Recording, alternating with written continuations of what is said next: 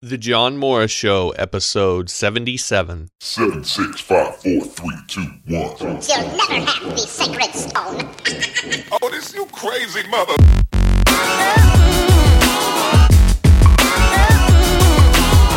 Hey there, my name's John Morris. I'm a former U.S. Army veteran turned freelance web developer. And my goal for you at this podcast is twofold. First, I want to help you learn how to code. Second, I want to help you turn that code into a full-time living. Because if you're like me, what you want is the freedom, the satisfaction, and the income that you get from being a high-profile web developer. So if that's you, be sure to subscribe to the podcast on iTunes, SoundCloud, or YouTube so you never miss an episode. You can find all my past episodes and get subscribed at johnmorrisonline.com/John Morris Show. Also, as you get value from the show, consider becoming a supporting listener on Patreon because you'll help keep the show free for everyone and you'll get access to exclusive courses, source code, and Q&A sessions available only to supporting listeners. Visit johnmorrisonline.com/Patreon, that's Patreon, to become a supporting listener. All right, let's get into this episode. Hey everybody, welcome back to the John Morris Show, johnmorrisonline.com. This episode, we're going to be doing our weekly Q&A as always. So I'm going to be answering questions that you've sent to me throughout this past week. So if you've sent me a question via email, Twitter, YouTube, Patreon, then be sure to stay tuned to this episode because there's a good chance I'm about to answer it.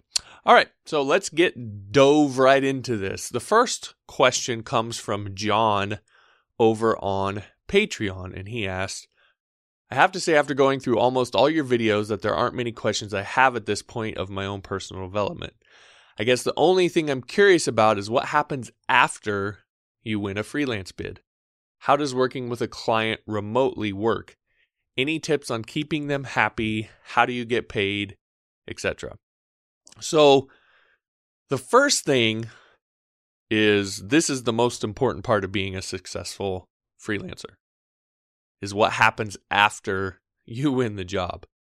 Because repeat clients and word of mouth is where the money's at. And that's in any services industry. You talk to anybody in the service industry, they'll tell you that it's in repeat clients and word of mouth. Now, again, that's any business too, but especially the service industry. So this is a good question to ask. You're right to be asking about this and thinking about this. So I've talked about this before. You know, if you want to get kind of all my thoughts, maybe go and browse through the freelancing tips playlist I have over on YouTube. But let me cover some things that I think are probably most important. So the first one is you have to remember that it's always about the experience. And this is the point I constantly try to make. I constantly go back and forth with people. It's not just about the code and the product and how well it works. Yes, that's important, but it's just as much and often more about how you are to work with. And again, I harp on this constantly, and the trolls like to send me hate mail about it, but it's 100% true.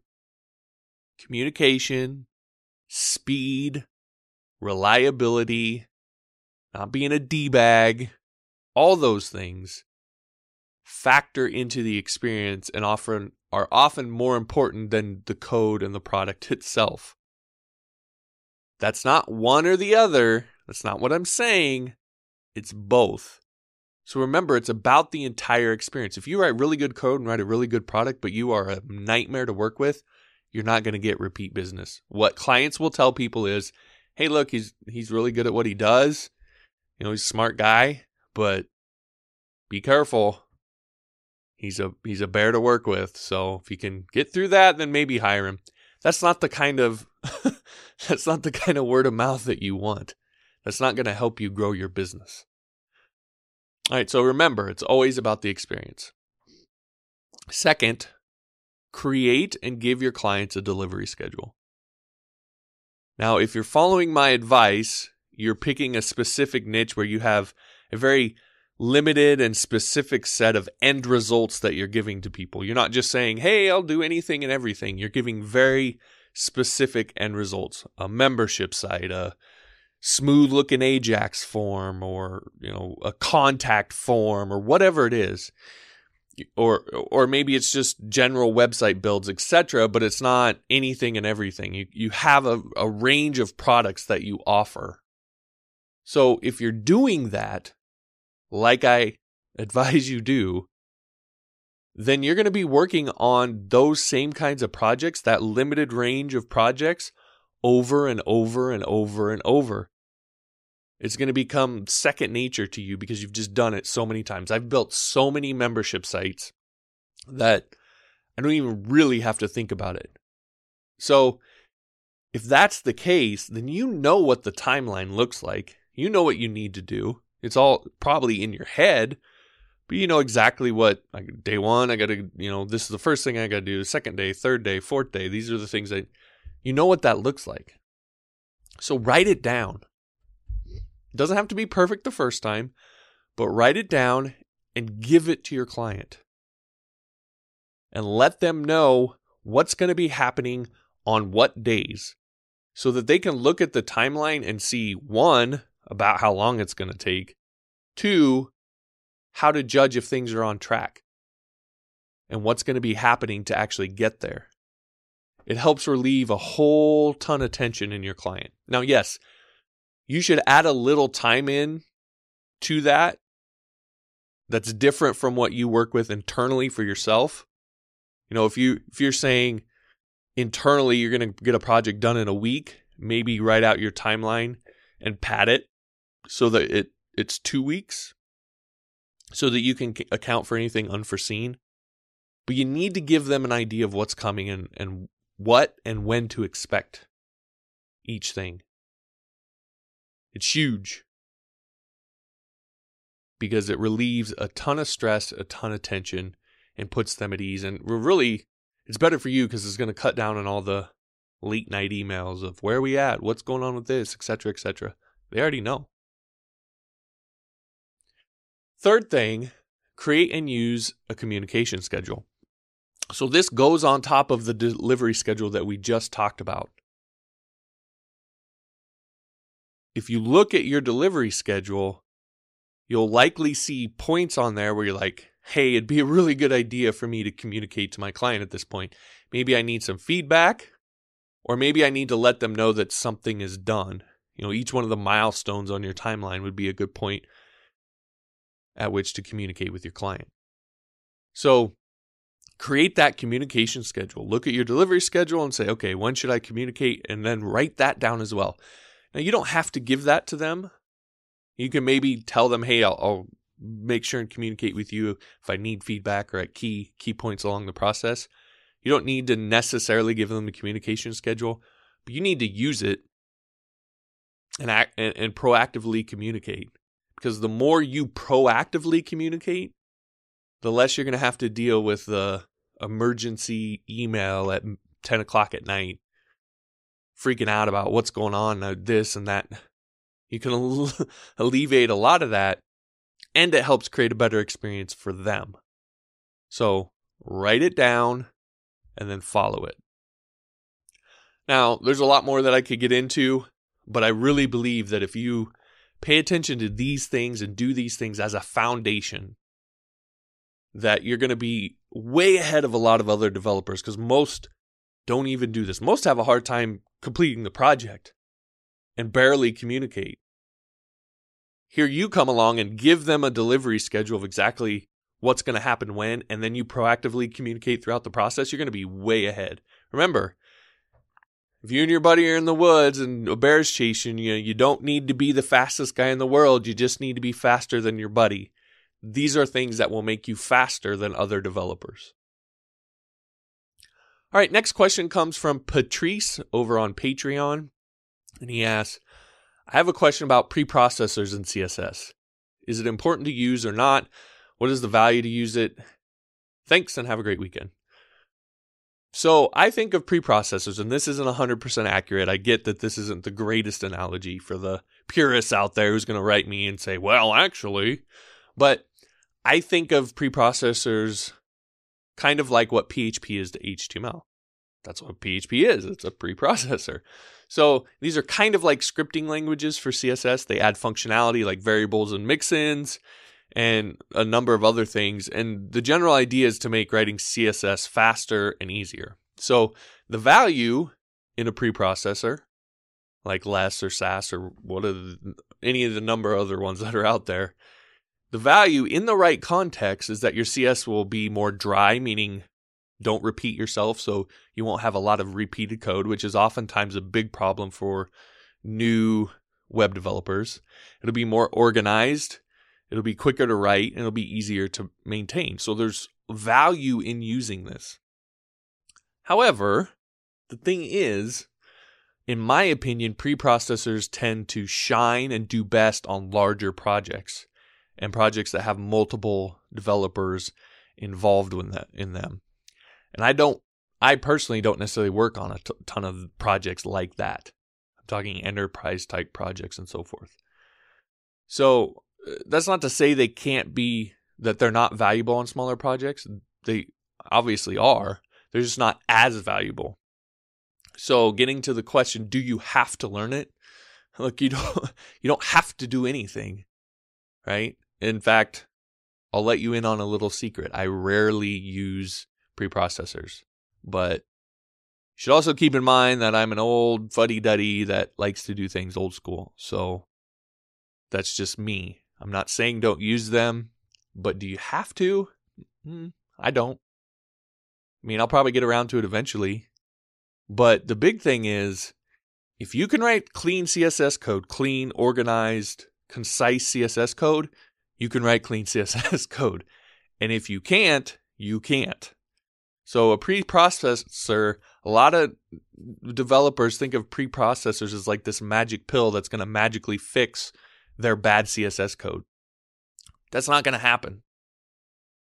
You still have to understand what clean, organized CSS code in its raw format looks like for you to really understand how to use a preprocessor to its best ability or to its maximum advantage. So in my opinion, if you're still learning, it's best to get really, really good at writing just plain CSS first before you start using a preprocessor, because then you'll understand better how to use them. But then once you become a pro at that, once you have that down, you really are good at writing clean, concise CSS, then you can use the preprocessor to make that easier for you because you understand what it is you're trying to accomplish. So, do you have to? No. Should you? Depends. Can you? Absolutely. All right, next, Will via Patreon asked, do you use task runners like gulp and grunt regularly? Do you think they're necessary to learn? I usually see these mentioned a lot alongside less SAS preprocessors on job requirements, but haven't really got around to learning them just yet. All right, so my answer is pretty straightforward. Nope. I've actually, again, this is something I've never used either. But keep in mind, I'm old school. I'm a curmudgeon. I like doing things the hard way. You're talking to the guy who made himself use Notepad++ as opposed to all these advanced IDEs that did code hinting and, could do function lookup and all that stuff. I made myself use Notepad++, which is a bare bones text editor, for like 5 years so that I didn't have any crutch before I actually allowed myself to start using that stuff. And heck, even the one I use now doesn't have a lot of the functionality that some of them do.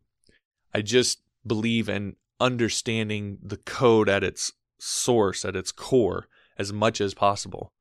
So, now, does that necessarily have anything to do with gulp and grunt? No, but it does go back to an email that I wrote earlier this month. And that is, everything that you see is the next big thing that you have to learn. The example I think is funny is agile development. I mean, this was like the huge buzzword in our industry forever. And it's all I ever heard of. I remember my little brother suddenly became a coder and got into some corporate job, and now is all of a sudden pestering me about Agile. But what do you hear about it now? Crickets. Matter of fact, I just read an article the other day over on LinkedIn titled Agile is Dead, something like that. And apparently it has been for a while. I don't really know because I haven't paid much attention. But apparently all the original creators have kind of abandoned the idea. And there's been lots of enterprise companies that were using it that are now dropping it because they've figured out it's not the end-all, be-all, perfect solution for every situation. Some have taken it and tweaked it and so forth. But this big craze of Agile, everybody has to learn it, everybody should be doing it. Now, everybody's scurrying from it. And the thing is, that's not the first time that's happened. This stuff happens over and over and over in this industry. So I really never get too caught up in all of this new stuff that comes out that everybody says you have to learn. It's the next great thing. Now, sure, I might miss a few things here and there, but I also don't waste a bunch of time learning stuff that a year later is dead. I think we should all be just a little bit more slow. Now, don't get me wrong, I'm not saying don't ignore what's happening. That's not what I'm saying. I'm saying just be a little bit more slow to jump right in. Unless you know exactly what you're going to do. Maybe you have a company that's you're targeting that, is hiring for this stuff and you really want to work there and they need these specific requirements. Okay, then go for it. But I mean, do you absolutely have to learn everything and use every new tool and everything that comes out? No. So wait, see what happens. And then if something sticks around and actually shows some longevity, well then adjust and okay, maybe I'll check this out.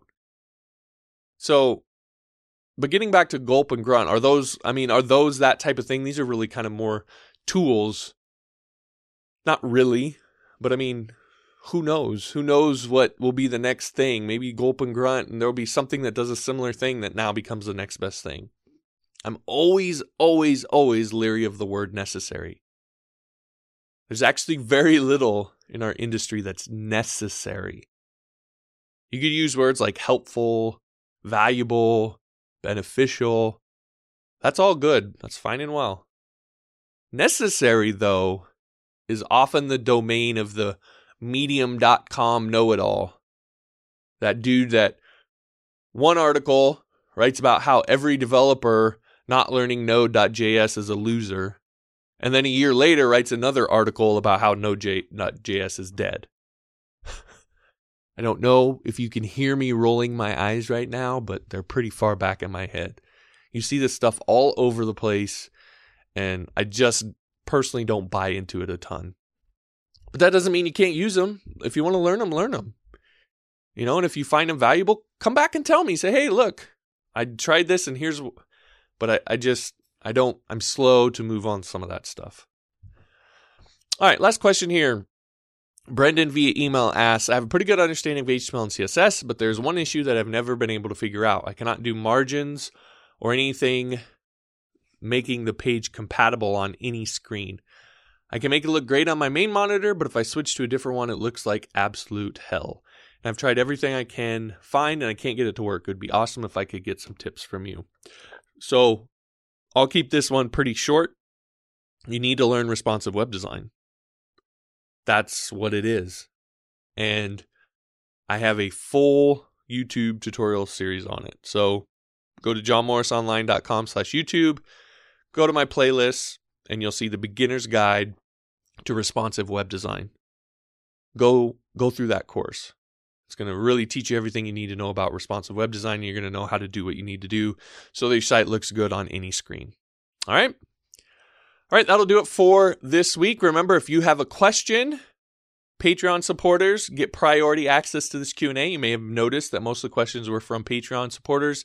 I have a hunch that's probably going to continue. So if you want to get your questions answered for sure, consider becoming a supporting listener at johnmorrisonline.com/Patreon, Patreon. You also can, though, email me at john@johnmorrisonline.com, tweet me at jpmorris on Twitter, or leave me a comment on YouTube at johnmorrisonline.com/YouTube. And if I can fit them in, I will, but Patreon supporters get priority. All right, that'll do it for this week. Thanks for the questions. Thanks for listening, and we'll talk to you on Monday.